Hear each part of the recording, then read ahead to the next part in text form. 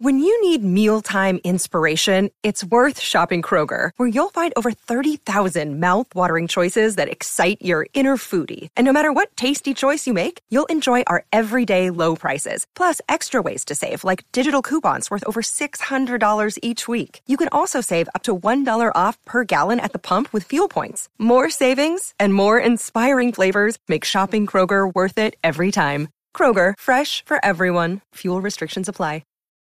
Welcome to Taking Care of Lady Business, where we put the business back in lady business. Hosted by Jennifer Justice, founder and CEO of the Justice Department, a management strategy and law firm that works with female and woke male entrepreneurs, executives, talent, brands, and creatives to build and maximize their wealth, focusing in the areas of tech, consumer product, finance, media, entertainment, and fashion. Jennifer interviews entrepreneurial women who have done it all, who will be sharing their secrets on all things business, especially as a woman. These highly successful women will share strategies and insights, including what not to do and what it takes to win. And now, here's your host, Jennifer Justice. Hello, everyone. Welcome to this episode of Taking Care of Lady Business. I'm Jennifer Justice. Today on the pod, we have the lovely, fascinating Shama Maher. She is a Renaissance woman, so it's hard to describe in one kind of sentence what she does. So I'm going to leave it to her. But in a nutshell, she's a CEO as a service to companies launching and scaling, and also a Web3 expert. So we're going to get a little of that trickled in as well. Hi, Shama. How are you? Hey, JJ. I'm doing really good. Thanks for asking. Thanks for having me. Of course, of course. Well, let's dive into what you've been doing in the past so we can get to why and what it means to be, why you are and what it means to be a CEO as a service. Yeah, of course. Of course. Well, I feel really blessed to have worked through my own self-reflection of how I operate in the world. And so the first part of my career, I was just climbing corporate ladders at big, sexy fashion companies and couldn't quite understand why I would go into a company, do something really amazing and fantastic, and then get bored and want to leave. And finally, I realized that my core competency was really in what I like to call big delta moves and being able to do big things in short periods of time. And so that really led me to starting my own kind of consultancy and later creative agency, where I would work with these first-time founders who are looking for big change going from 0 to 1, big change from launch to scale, and helping them kind of get all of these components together. And so I finally was able to create a business model that worked for my personality type and my style. And that is something I feel truly blessed about. So talk about, what are these big delta moves? Like, give us an example of what it is, like something. Yeah, a big delta. Yeah, that made you have that vision, because, I think that's something that everybody kind of looks for. It's like, what am I not only good at, but what do I really love, Totally. For me, it was understanding how to almost game myself, right? Like, what are the things that would motivate me to light me up? And it's such a business to me is so personal and oftentimes quite spiritual, in the sense that, like, when everything lights up, you can go fast. When things are not lining up, it's hard, it's sticky, it doesn't go as quickly. And so my personality type is definitely one that likes to move fast and move in big ways. And I'll give you a couple examples. I had a client once who was working with me. They started off doing $250,000 in revenue. In about 5 years, we got them to 10 million. It was a big move. Another project that I actually co-founded back in 2020, launched the company, and in 6 months scaled it to 3 million. So it is, it's one of those things where I think, as a serial CEO, if you will, when you understand kind of how to orchestrate, I believe, these 5 areas of business along sales, marketing, product operations and finance, you can kind of take these components and apply them to lots of different types of businesses. So it's interesting to actually see kind of the parallels of business modeling between things like fashion and consumer, and then obviously things like Web3, blockchain, and technology businesses. The same kind of thinking, but applied in these different ways, can actually achieve really similar results. So is there a lot of like ramp up and learning when you're doing this stuff in different industries? Because you came from fashion, right? Yeah. So, what's really cool for me is that this transition or kind of movement into working more on the tech side, again, to kind of go back to spirituality and business, for me, Web3, when I first started learning about it, just rang so resonant with me along these areas of like sovereignty and data collection and, how we look at our identities in the world. And then also the consumer application of these things. And so I think when you are kind of consumer focused, go to market and customer adoption and how you craft it becomes very similar.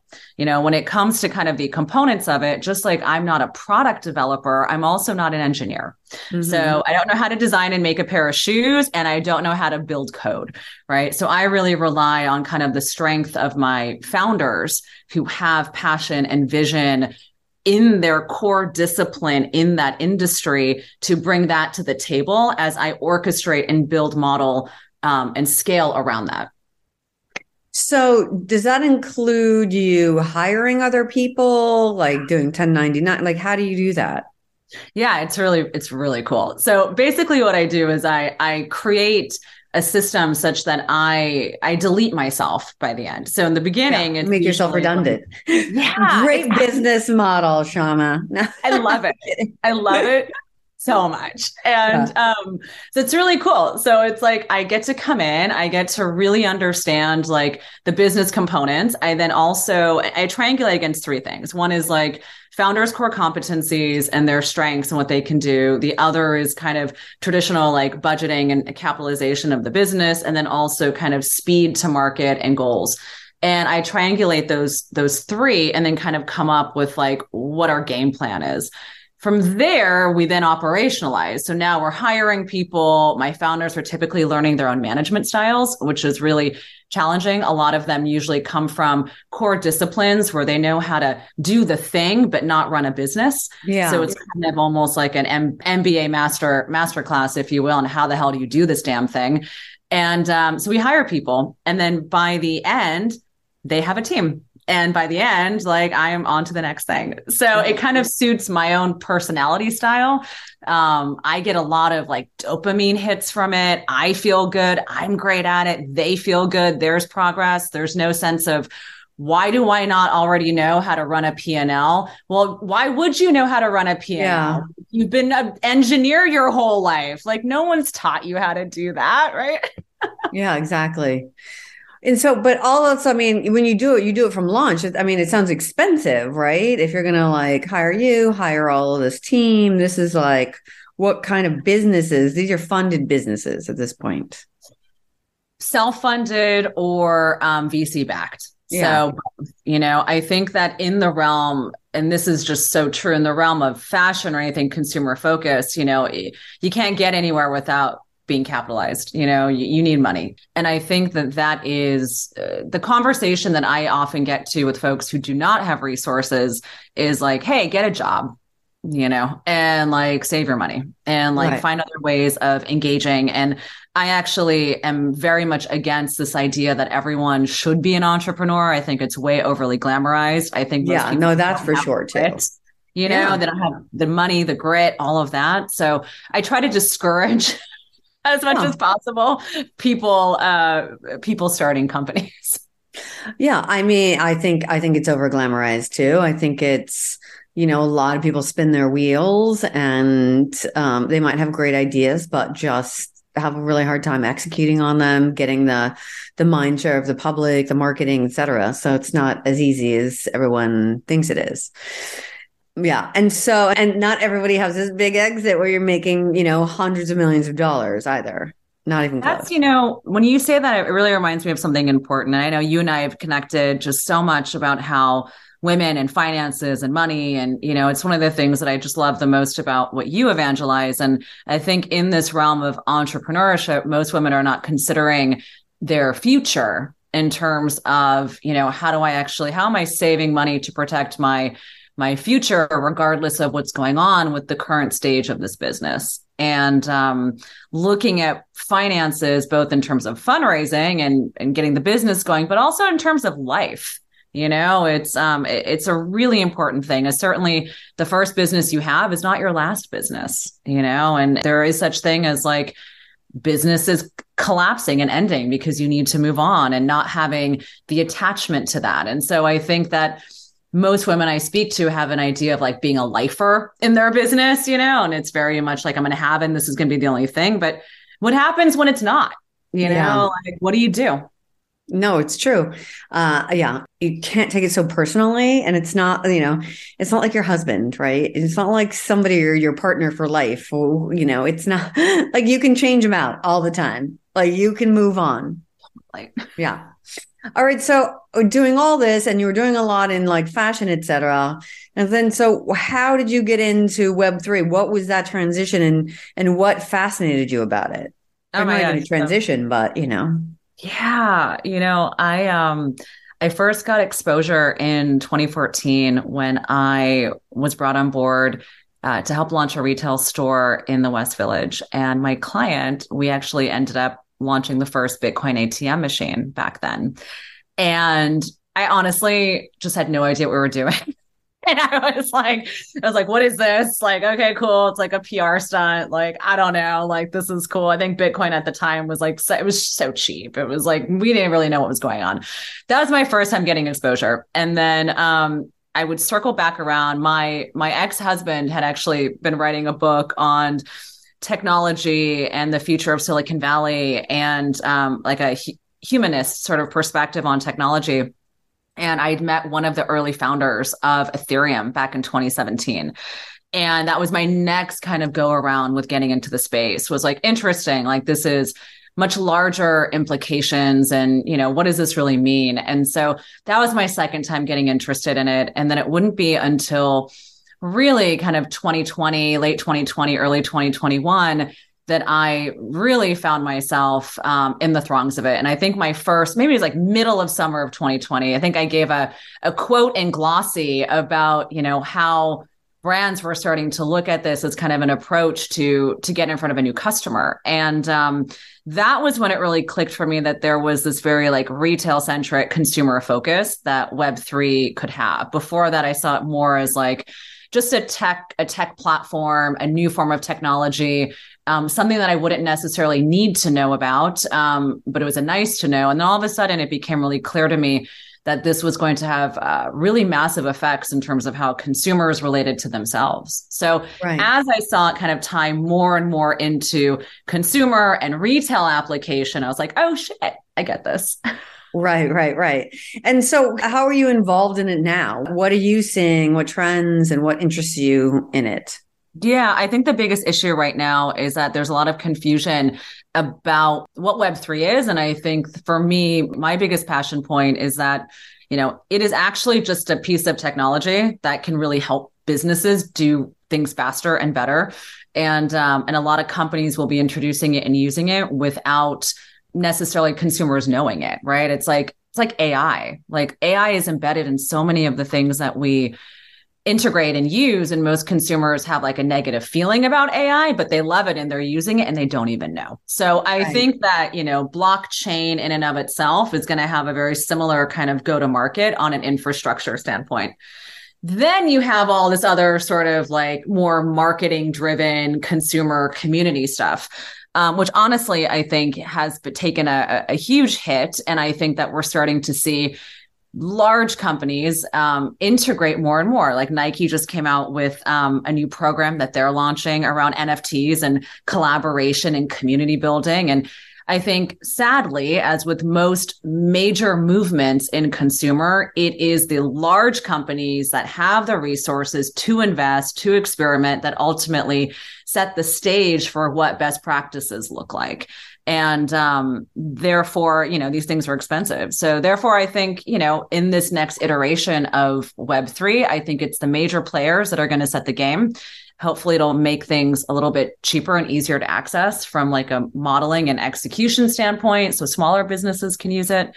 But my involvement is really cool. Like I get to do like all this cool stuff. So right now I'm co-CEOing a music protocol that's being built on Ethereum, music distribution and music streaming. And it is so exciting. It's been the most incredible journey of working with young, brilliant, talented visionaries and just an incredible team of people who are brilliant at what they do.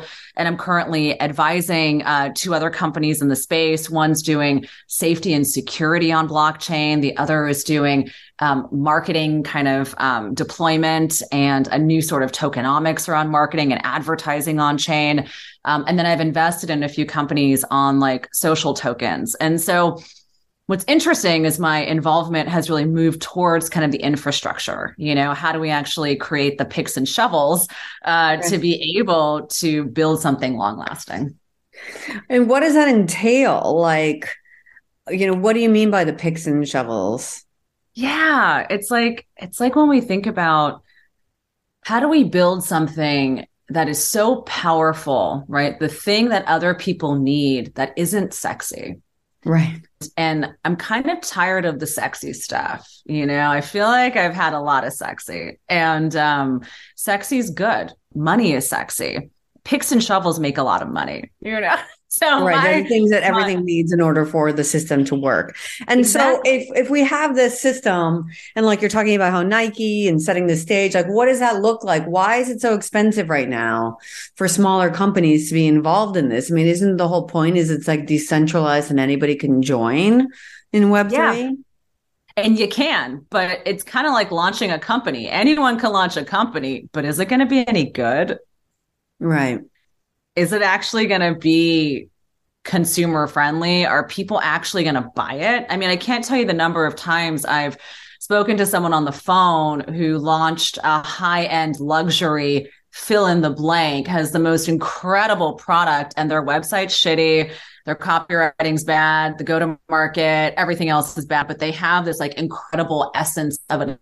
It's like beautiful handmade crafted product that has no margin and can't sell. It's very similar in web. It's like you can enter the space, like shop in, enter something, build something quickly. It is so accessible, but you can't fake the funk when it comes. So you were talking about Nike and how, they kind of are they can set the tone, but I mean, isn't the whole point of Web3 is decentralized and anybody can enter into it?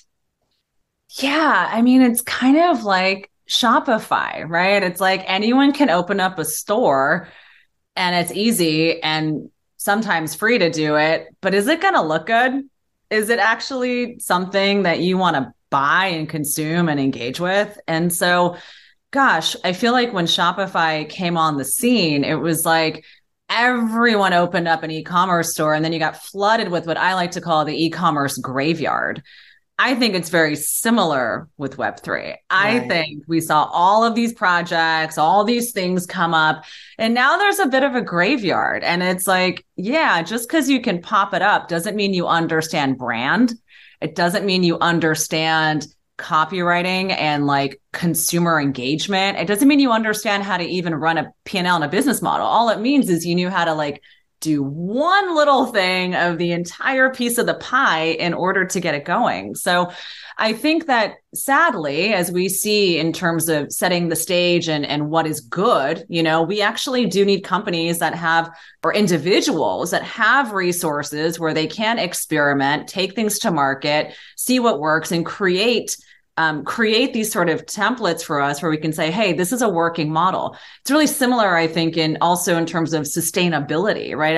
All these small companies want to do things sustainably, but it's also like really expensive to do things sustainably. Sometimes you need companies who have purchasing power and the ability to scale it to then allow for the trickle down effects so that smaller companies can reap the benefits. And I think Web3 is similar. Right. And so how do you get there? Hire you? Have a shit ton of money, hire someone fabulous like myself, get you on board, and There you go. we can rock and roll. I think a lot of it has to do with being smart. And I think, unfortunately, my messaging around, hey, like think about this business in terms of the life cycle of a company and what you want to build and what the end goal is, like start from the end and work backwards. And I think, unfortunately, that means fewer people starting companies that I think maybe shouldn't be. And I think that means more people who have that sort of thinking, taking more risk. I think that there are heavily capitalized people who are, very, very risk averse. And I think those sorts of opening up our minds to how do we create impact and change and use our resources to do things that are really exciting. Like I would like to see more of that. But unfortunately, I think it's a tough game. I tell people it takes about 18 to 24 months to really see like how your brand responds in the market. Mm-hmm. And 18 to 24 months of running fully operationalized is a lot of money. Yeah. And most people don't realize that. They say like, I have this amount of money to spend for the next 6 months. And I'm like, well, save your money and go on vacation. Because having a small amount of money or only thinking about it in small chunks doesn't actually give you the opportunity to think about your business modeling from a larger standpoint. If we know you have X amount of money over 2 years, right, we can do so much more in terms of how we set it up, guide it, and experiment with it than if we're looking at these like really small tranches of money in any sort of business. Right. Yeah. I know it's hard to get there, right? In particular with women, it's like, that's the whole point. It's like, we can't raise that money to get to that point in the first place, and that's where the rub is. I really wish, as I've seen so many consumer brands pop up, my wish and what I see is really going to be really important is lateral movements. Like I think that there are opportunities, and we'll hopefully see this in the next year as this, recession and these things start to fall out, is like, how do we actually say, what, each of us don't necessarily need to start our own business. Like, how do we come together and pool resources and actually look more laterally at building teams and building companies? Yeah. No, I love that because, how we built Rock Nation was basically by doing joint ventures and JVing with people who didn't have the same, who had complementary capabilities to ours, but not the exact same. So we weren't in competition. We were just growing our capabilities that way and bringing that all together. So I think that's such a good and important point, in particular with all these women, that all have different experiences, like coming together, building something together with a common theme and adding more services than you can bring or provide by yourself, And it's cheaper that way, right? So anytime I talk to a founder, I always say, well, make a list of your core competencies, and then we have to fill in around that. Yeah. And, filling in around that, depending on your core competencies, can get expensive. And so when you think about coming together more laterally with, a bigger C-suite or a different formation of how we look at business. Like one of the things I love about Web3 is this concept of a DAO, and, probably for another podcast episode, but this idea of how we look at voting rights and operating a business. And, even this modeling, and I think the easiest way to talk about it is as like a co-op model, right? So like, what if we have these co-op operating models of how we are launching and scaling and growing, such that like, we're all invested. We all have a say in it. We're on this very large kind of democratized board, if you will, as indicated by our voting rights. And we can make these decisions and pool our resources together. And that I think is important, because knowing the stats are kind of stacked up against us in terms of raising institutional capital, we have to find other ways of winning. And I think like bitching about it is great because we need to make a lot of noise. And I also think we just need to get smart, because if we want to build something, we can't let that keep us down. Exactly. No, it's like building them in a non-traditional way, and thinking about, strategic marketing, putting women on cap tables, even if they have smaller amounts of money, because we control the purchasing power. And if we're invested and have skin in the game, then we'll talk more about it, thinking about, instead of putting the $25,000 for a gala dinner for a philanthropy or charity that's been around for 25 years when they're all started and meant to be redundant. Why don't we put that in a company, you know what I mean? And invest instead. You can do both or split the baby, in half in there and half in investment. So we can build upon that and that economy and the matriarchy. And I think that is what is so important. And I do love Web3 and in particular, again, a lot of the NFT projects like Mavion that we're both in, to think about how you're building community as well as getting like really cool products and jewelry, at the same time and having those utilities around it. Yeah, absolutely. I couldn't agree with you more. I think that I think what's also interesting is most people don't realize that they are capable of investing.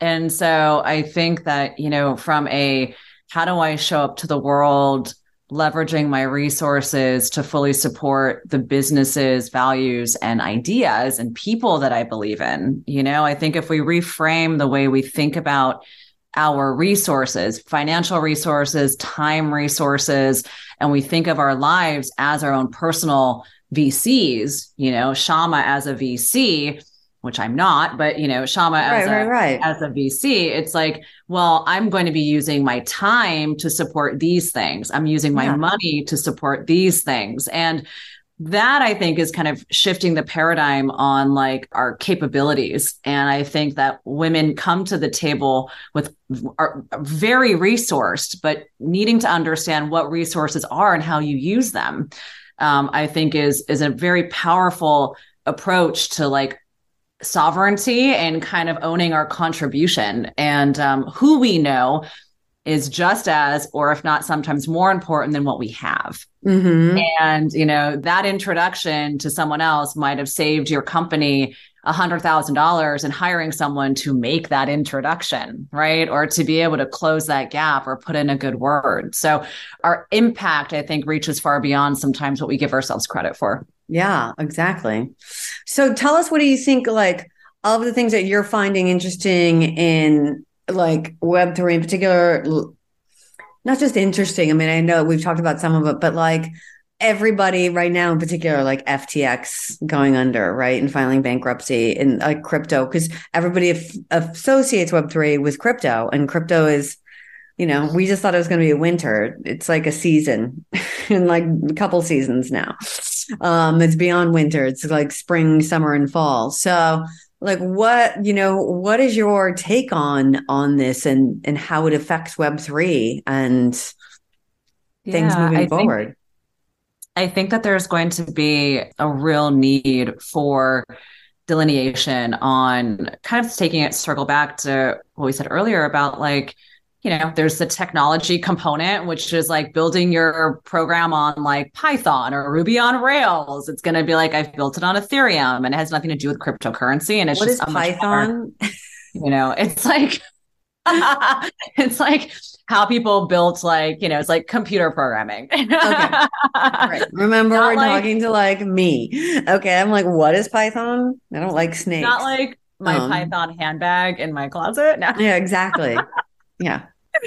So I think we're going to be looking at the technology as its own thing, right? And I think that doesn't necessarily require any regulation, just like JavaScript doesn't require regulation. It's just a way in which you kind of build code and you build programs and software. So I think there's a technology component of Web3 that is really being invested in, and people are focused more on that. And that just has very long-term impacts. And this whole crypto winter thing is not derailing those sorts of advances. That is still very much full.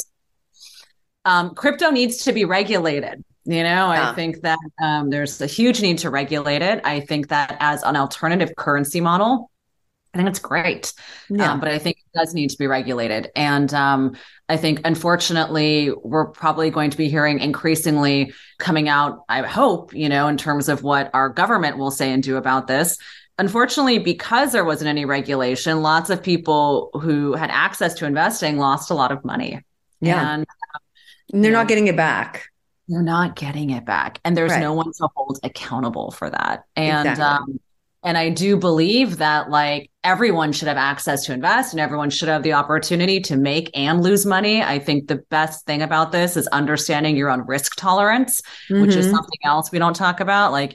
I've had a couple businesses that I invested in close in the last couple years. And I'm like, okay, great to know my risk tolerance, Yeah. Nice no, I have too. And it sucks, it's like, when am I going to get the windfall that Sally Joe just had? You know what I mean? It's like, I don't know a Sally Joe. She's a made up person, but it's that. Yeah. And, you lose money too, but knowing risk is important. And I think that and understanding your own intuition is important. And I made a lot of investments out of FOMO, and guess what? They didn't go well. It was really out of FOMO. And I'm like, okay, these are really expensive and good learning experiences. Mm-hmm.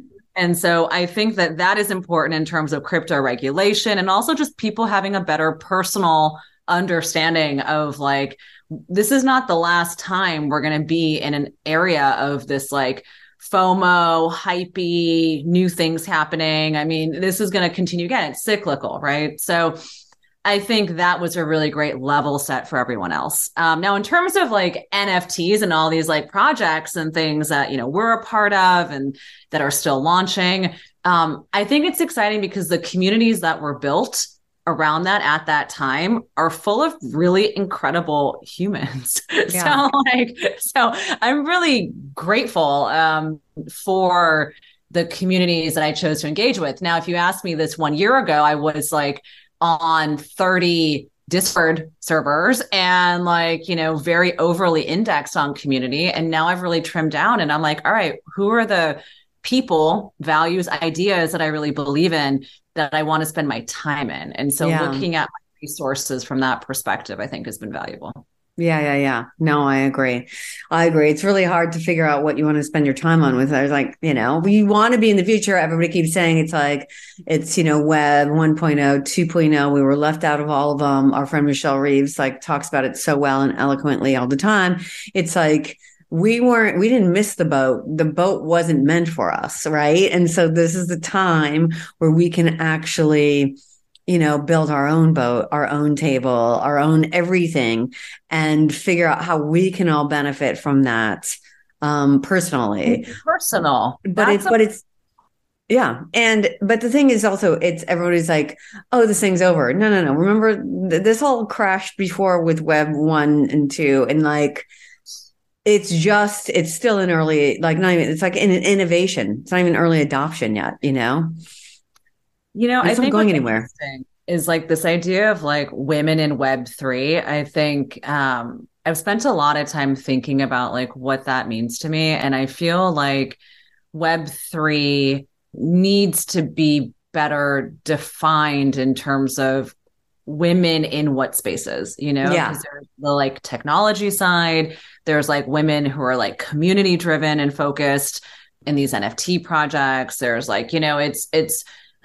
it's so generalized, right? And there's women who are in decentralized finance, which doesn't really have a lot of crossover with fashion NFTs or music blockchain or, so I think that there's a need to kind of silo a little bit more these categories. And then also this idea of bringing women on board, I think is so powerful. And also what they're coming on board to and what the invitation is, I think also needs to be really clear, it's not hey, I'm in Web3, I bought an NFT. I mean, technically you're in Web3, but it's more understanding enough about this to understand what of it you care about and what of it is important to you and what of it actually aligns with a current skill set and is easily transferable. In a wish that I have is that women who have skill sets that have been undervalued in other arenas have an opportunity now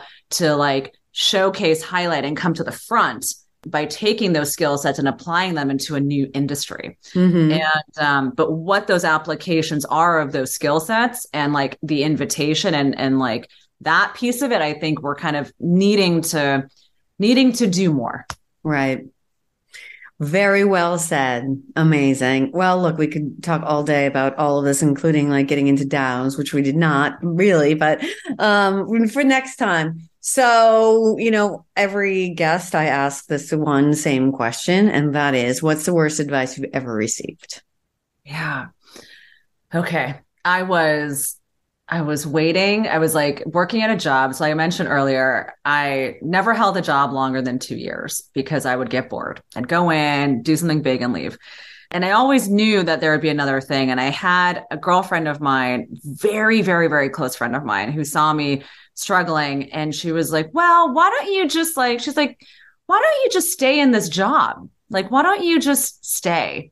And then my mom echoed the same thing. And it was like, why don't you just stay? And it was the worst piece of advice because it was done out of love and safety and wanting me to be protected. But it was also antithetical to my values. And which is like, if something doesn't feel right, move, move, like, do not wait, move. And in fact, this idea of like, don't move and like stay in a place where you're unhappy or out of a need to protect me is something I've experienced a lot in my life. Yeah. And be secure, you never know, like not taking bets on yourself, not trusting that you could get through it no matter what anyway.